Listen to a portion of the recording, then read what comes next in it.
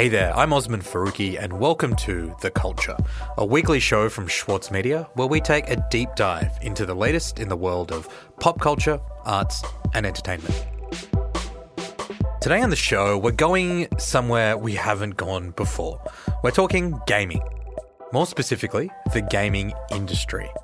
It's huge. It's worth over $180 billion a year. And now, partly thanks to the pandemic, it's bigger than the American film and sports industries combined. But the industry has a dark side. For decades, it's been plagued by a culture of misogyny, homophobia, and racism amongst both gamers and creators. Now, a reckoning is taking place at one of the biggest game developers in the world, Activision Blizzard, the publisher of some of the most popular games ever made. Earlier this year, the state of California announced that it was suing Activision Blizzard following a 2-year-long investigation into what it says is gender-based harassment, discrimination, and retaliation at the company. Now, this isn't the first time sexism and harassment in the gaming industry has made headlines. But it could be the long-awaited reckoning that the industry needs, or maybe the one that finally brings about substantial change. To find out if that could be the case and to help break down the lawsuit and why it matters, I'm joined by Ginny Maxwell, a games reporter for ScreenHub and a regular games critic for The Saturday Paper. Ginny, thanks so much for joining me on The Culture today. Thanks for having me. It's great to be here. So, Ginny, there's a lot I want to get stuck into, but first, could you tell me a bit about how you find covering games and the games industry? Complicated. I mean, I love it and I find it really rewarding, but I find it really interesting to kind of learn the contradictions kind of inherent to the games industry, but also the lies that the games industry sort of tells itself. Particularly, I've noticed in Australian circles, there seems to be sort of equal weight placed on the idea that games are this marginalised, misunderstood, underfunded, undersupported art form in the same breath as people describe the games industry as a $160 billion international industry. Okay, so Ginny, the gaming industry definitely has a reputation of being a very male-dominated space. That is changing, at least in terms of who plays games. But in terms of who makes them and the people at the very top of those companies, that hasn't really changed yet. How did we get to this point? Come on in. It's almost another world here in the video arcades of America. So in the 70s and 80s, in the kind of heyday of arcade games, arcades were social spaces filled with games that children, teenagers, adults, all kinds of people played. Video games are the latest craze to sweep the country and most of the world, too. Millions of people are addicted to hours of gazing at electronic images on game screens in arcades and in their own homes. These games were usually made by a maximum of 2 people. This is the current craze game, Pac-Man. I like the little man. He's really neat. He eats up all the other things, you know. But as consoles and kind of home gaming in general was on the rise, lots of developers tried to get into that market, and the result was a huge glut of relatively low-quality games that were quickly made, looking to make a quick buck. And as a result, the video game market crashed in the mid-80s. The video game E.T. for Atari was so bad, the company tried to get rid of all the copies. It's rumored truckloads of that game were buried in an Alamogordo landfill back in 1983. But the video game... In response to that, there were a few changes. Marketing executives decided to focus their resources on a particular demographic that they thought would have expendable income, collective sense of identity, and that was young men. Give a man an Atari game and he'll turn into a little boy. But don't worry, he'll be grown up enough to share it. Have you played Atari today? One example of this is the release of the Game Boy. Introducing Game Boy. It's portable, it's in stereo, and its games are interchangeable. Game Boy comes complete with batteries and the outrageous new game Tetris. When the previous Nintendo handheld console had been called the Game & Watch, which is obviously a much more gender-neutral term. But you can help. You got Nintendo Game & Watch. That's pocket power. Widescreen or multi... Historically, this was framed not as a kind of gatekeeping decision or an ethical decision, but as a financial one. But yeah, that's the bizarre history of how games became primarily marketed towards men. Batteries and Tetris included? Amazing! Hey! Nintendo word. I think that's like really compounded this sense that including women in the game space is kind of more of a favor than as a natural, normal thing. And from there, sort of the echo chamber creates this effect where men play games with men and they work with men in the games industry, that is, to the point where they just simply don't see the need to engage with women as people, let alone as players or as colleagues. So those decisions basically laid the groundwork for who would be running the games industry right now, today. And we're seeing the repercussions of that in terms of toxic workforce culture and a power imbalance, particularly at the company at the center of this current lawsuit, Activision Blizzard. Before we get into the specifics of exactly what's going on at the company, can you give us a sense of just how big, how powerful it is? I mean, most people might not recognize the name, but they probably almost definitely know the games that the company makes, right? So Activision Blizzard is the holding company that controls 5 different video game companies. Each of those different companies owns several studios that each employs hundreds of people around the world. The companies that they own include King Digital Entertainment, who make Candy Crush Saga. Delicious.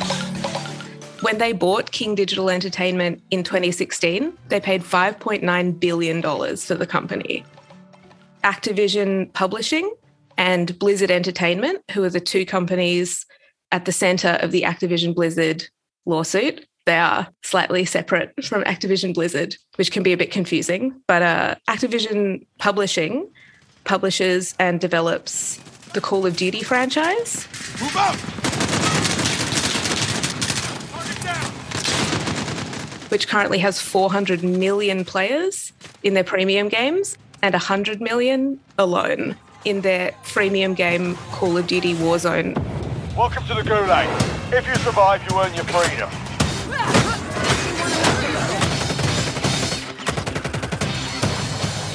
Blizzard Entertainment has developed household names like World of Warcraft and Overwatch. And I will set us all free. So these games generate billions of dollars. They employ thousands of people, and they're played by hundreds of millions, if not billions of people worldwide. Yeah, wow. I mean, the games you're talking about are without a doubt the biggest in the world. I mean, even if you're just a more casual mobile gamer, Candy Crush is something that absolutely dominates the scene. And then you've got games like Call of Duty, which I've played, and World of Warcraft, which is enormously popular and has been for years. So we are talking about some heavy hitters here. That company, Activision Blizzard, is at the center of a workplace harassment issue that's been running for a couple of years now, but it really exploded in July when the state of California launched this high-profile lawsuit. Can you tell me a bit about the legal action? Who is involved and why does it matter? So I definitely want to get back to the fact that this lawsuit is so long-running, because I think that's really significant, or at least the investigation and allegations go back for so long. But essentially, Activision Blizzard Inc.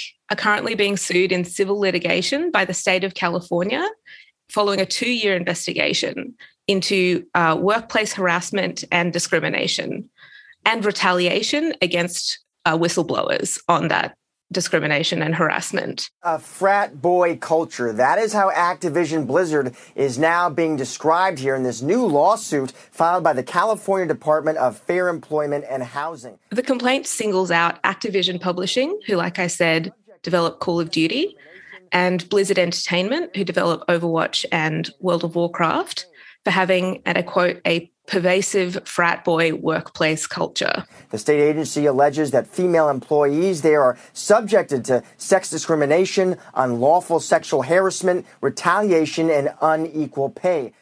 The complaint describes a work environment where women were sexually harassed, underpaid, overworked, stymied in their careers, laid off at a much higher rate than men, and all of these practices had been taking place for years. I will also say the complaint notes that Black women and women of colour in the organisation experience these issues at a much, much, much higher rate than their white counterparts, even though this isn't something that a lot of media outlets have kind of pointed to specifically. According to the complaint, female employees make up around 20% of the company's workforce. The agency is saying it seeks, among other remedies, pay adjustments, back pay, lost wages, and benefits for those female employees in an amount to be proven at trial. So not only are women being paid less, from starting salaries to bonuses to stock options, and being retained less frequently, but to quote the lawsuit, female employees are subjected to constant sexual harassment, including having to continually fend off unwanted sexual comments and advances by their male co-workers and supervisors, being groped at cube crawls and other company events, high-ranking executives and creators engaged in blatant sexual harassment without repercussions. So essentially, there's been no accountability or recourse for this kind of predatory behaviour because it's been occurring at every level of the company. Kind of the most shocking and tragic example of this harassment is the death of a woman who was employed by Activision Publishing, who died by suicide while on a company trip with her male supervisor, who she was in a sexual relationship. The complaint described pretty unrelenting and extensive workplace sexual harassment in the lead up to her death. Ginny, these stories are extraordinarily horrific, and you can absolutely see why the state of California has decided to take this kind of action. But I wonder, I don't think a lot of people would be shocked to hear of a culture of misogyny within gaming more broadly, but generally that's focused on the fans, the people that play games. I mean, I can even think about when I played first-person shooters like Call of Duty and Counter-Strike. As a teenager, it was an extremely aggressive environment dominated by young teenage boys. Every time someone jumped on who was identifiable in a non-male way through their voice, they were just subject to relentless abuse and harassment. It makes sense that culture amongst fans was also reflected in the industry itself. But how long have people known about this kind of toxic and pervasive culture of misogyny in these companies in particular? Oh, it's widely acknowledged among game developers that games is a very, very difficult industry for women to work in. Stories like these, to see them laid out this clearly is shocking and is new, but I've heard stories like these from a huge number of game developers from different companies and studios around the world. I don't think, sadly, anybody was totally shocked to hear these allegations, but within Activision Publishing and Blizzard Entertainment, something I found really, really striking about the lawsuit are those charges of failure to prevent discrimination and retaliation, because the extent of time that this lawsuit covers is immense. Many of the charges relate to events that happened several years ago. The investigation itself took 2 years. There were several internal reports of workplace discrimination and harassment that went either ignored or actively buried. There was a mediation attempt by the state of California before litigation began. And since litigation has commenced, Blizzard Entertainment have come under fire for shredding HR and employment documents related to the lawsuit. The thing that I find so mind-blowing is the extent to which these companies seem to see themselves as genuinely being above the law. We'll be back after this break.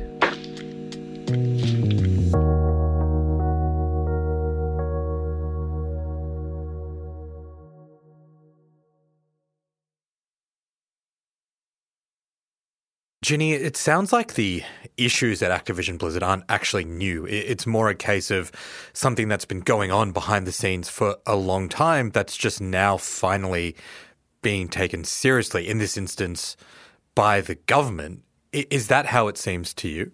Absolutely. I mean, you mentioned having experience playing some like online shooters, including Call of Duty, and kind of experiencing, you know, they're renowned for being pretty toxic and for homophobic, transphobic, racist, misogynist language being freely used over voice chat.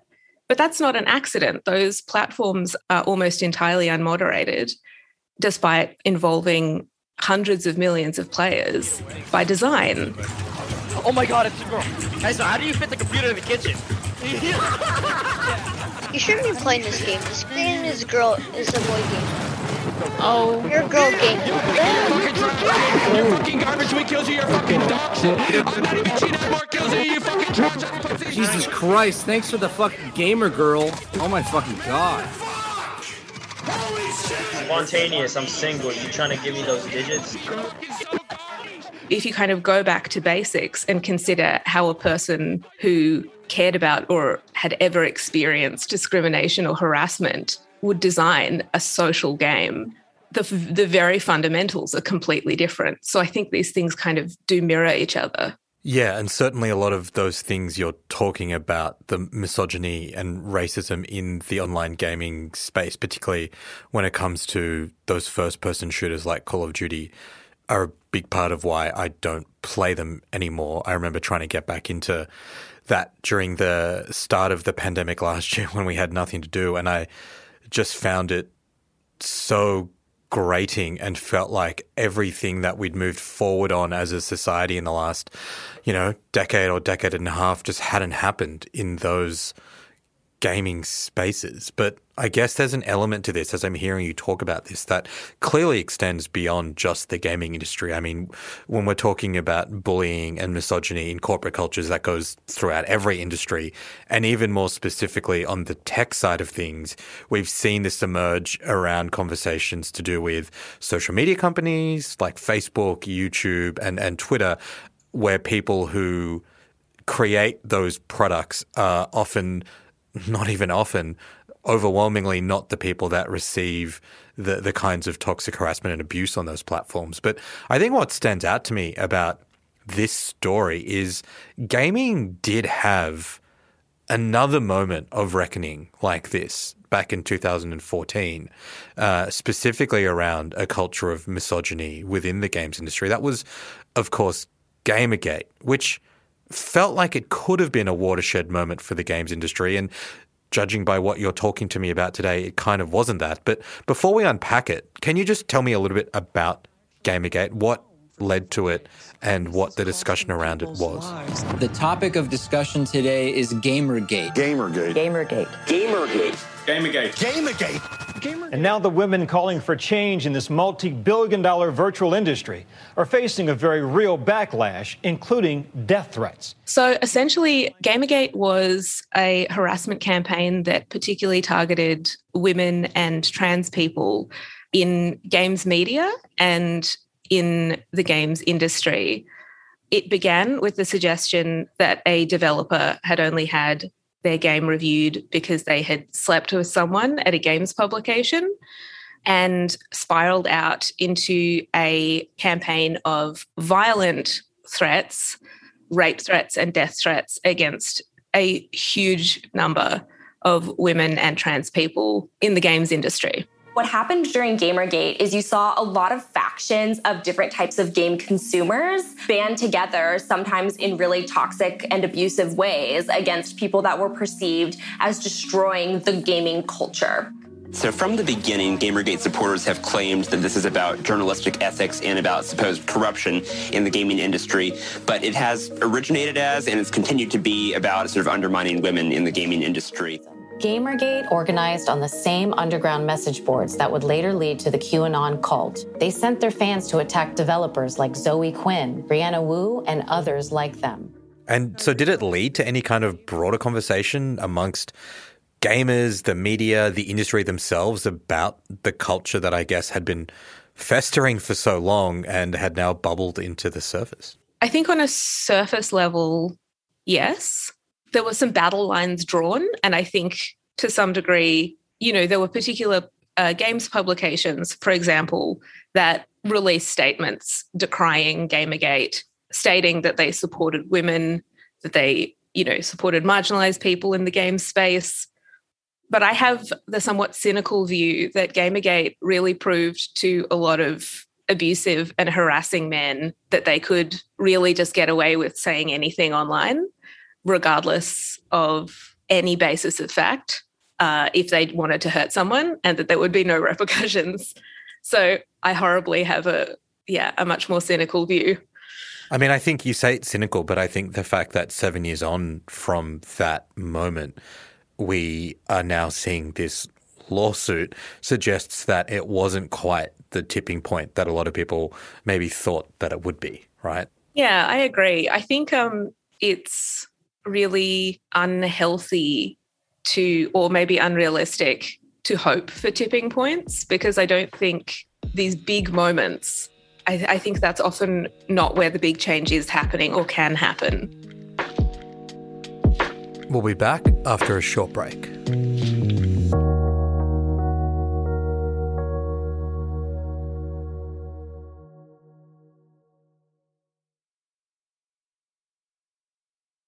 Ginny, what do you think the outcome of this particular lawsuit could mean for the wider games industry?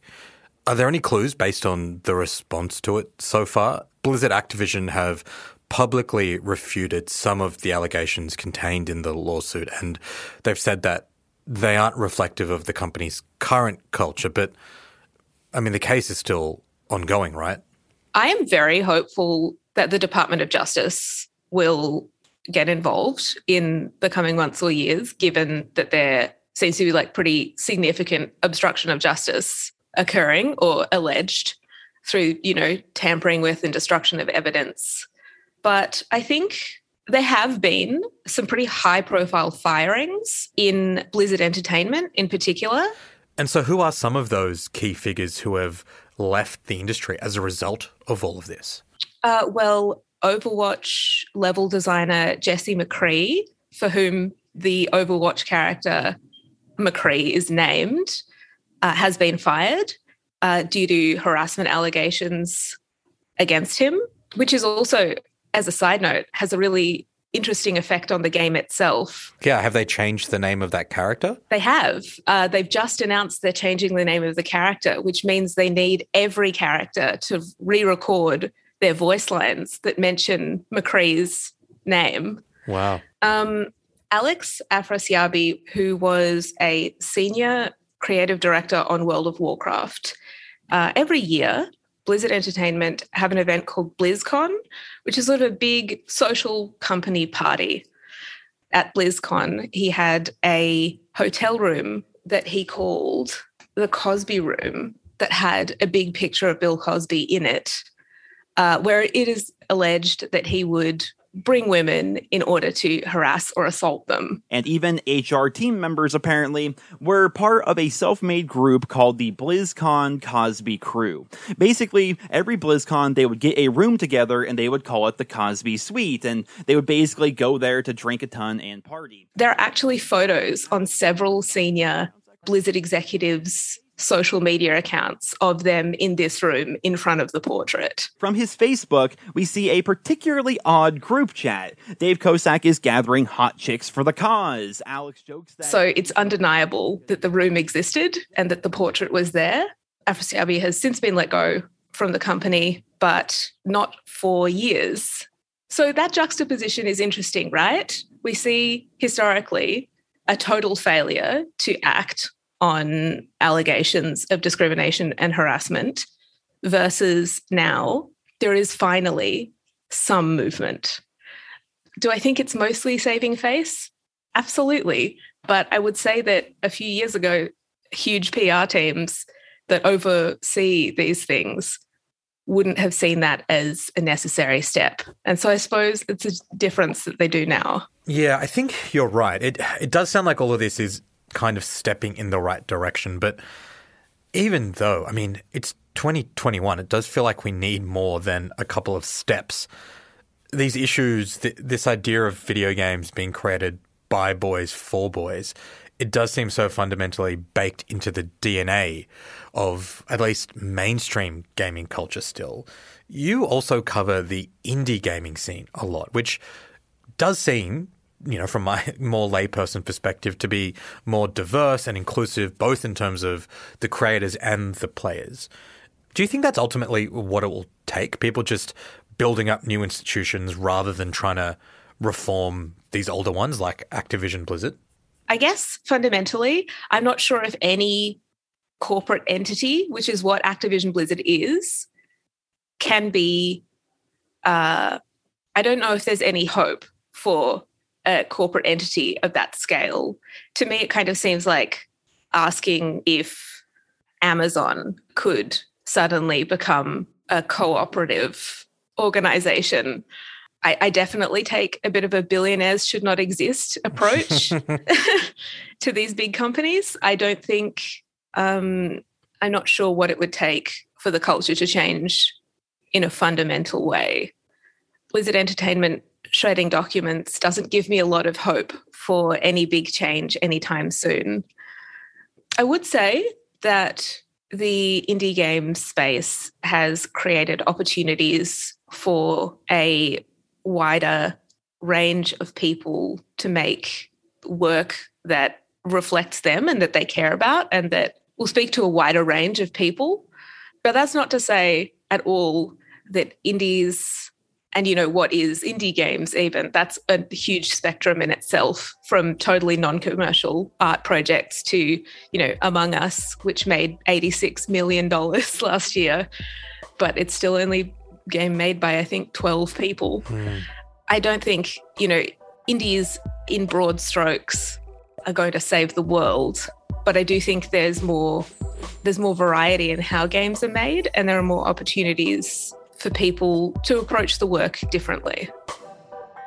Ginny, thank you so much for talking to me about this really, I think, important issue, given how big not just the games industry is and how many people take part in it, but even if you don't, I think it's important for us to understand and engage with what is now one of the biggest cultural pillars in our society. So thanks for taking the time. Thanks so much for having me. It's been really fun. And I think you're right to say, you know, I spoke earlier about that sort of tension between games being this billion-dollar industry or this, you know, misunderstood art form. Either way you see it, it's hugely culturally significant. These games affect how people see the world. And so I'm really glad we can talk about things like this. The Culture is a weekly show from Schwartz Media. It's produced by Bez Zoda and Atticus Bastow.